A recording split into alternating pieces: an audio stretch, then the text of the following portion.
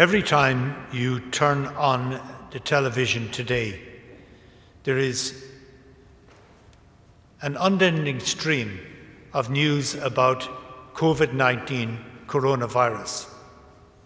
It is something that has touched every person in the world and every corner of the world. It is something that has brought considerable fear into people's lives. It has led to isolation, it has led to loneliness, and sadly, it has led to death. As well as those whose lives it has taken, there is a great suffering among those who have been left behind, because all of these people have died alone, and families feel very grieved that they could not be with them when they died.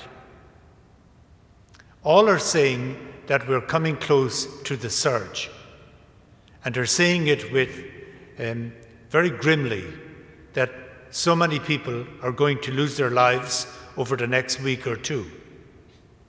How appropriate is it that as we approach the surge, that we celebrate Good Friday? The very purpose for why Jesus died on the cross was that we would know of his presence in the midst of trauma, in the midst of despair, in the midst of grief, in the midst of gladness, sadness, in the midst of so many things in life that oppress us in a different way.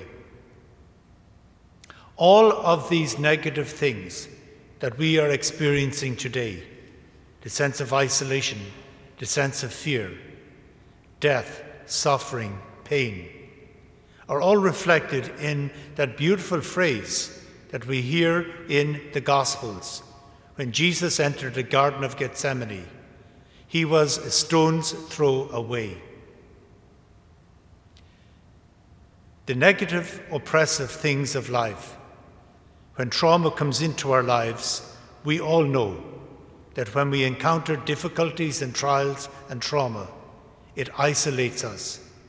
It puts us into a very place where we are lonely. I've seen this time and time again when I do the last rites at a hospital or a nursing home. The person in that bed is in a very lonely place indeed, and the family around him are very traumatized by this also. Tragedy visits everyone. None of us know what is around the corner for us. And this is very much reflected at this time in the life of Jesus. When he lived among us and he walked this earth, he was known as a person of word and of action. But at the end of his life, it is not a story about what he is doing, but it is a story about what has been done to him. Just as in our lives, difficulties and trials come our way. Things are done to us, not so much that we do to other people. We never know when death and sickness and trial and tribulation are going to come our way. Jesus is in the Garden of Eden. And whenever you have a garden, it is symbolic of something very beautiful. In the Garden of Eden, God delighted to be with his people. God joined them in the cool of the evening. It was a sign of intimacy. It was a sign of delight. It was a sign of profound relationship. And this was the deepest desire of Jesus, that we would have a relationship of intimacy with him and with his Father. And now, because that has been rejected in the garden, he is sweating blood. He is sweating blood because he is deeply traumatized, facing the reality that at the end of his life, he is abandoned and betrayed. He is misunderstood. He is isolated. He is hated, and he is facing murder. In all of this, there is a central question that Jesus is answering. How will he die? Will he remain faithful to the message of love and forgiveness in the face of hatred, or will he abandon them? This is the central message of the whole Passion, and it is the central message of our life as well. How will we die? Christ's choice and Christ's way in death and in his passion is not something that we just sit back and admire. It is something we are supposed to imitate in our own lives as well.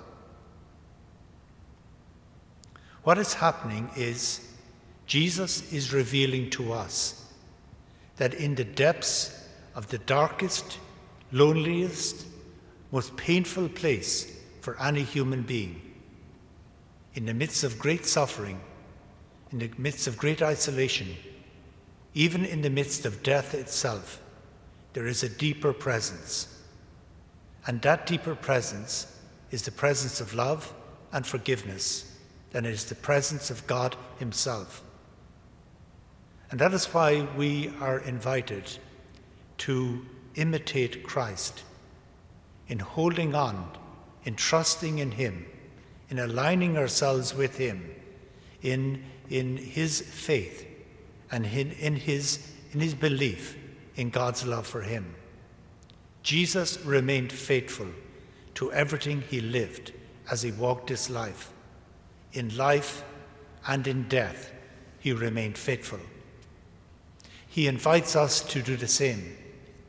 And that is why he died on the cross, because he wanted to help us, to be with us in our own darkness, in our own fear. He does not want us to live a life of bitterness or a life of resentment. And that is why he constantly invites us to cast all our worries onto him, because he is with us. And this Good Friday, we are invited to hand over everything in our life that has been traumatic, that has been hurtful, that has filled us with resentment, that has filled us with pain, that has filled us with unforgiveness, and to place it at the foot of the cross, to hand it over to Jesus. He knows all of this. He knows us and everything we would experience when he died on the cross. And he wants us to hand it over to him and to let it die with him as he died on the cross. Christ wants us to live not in resentment, but in gratitude.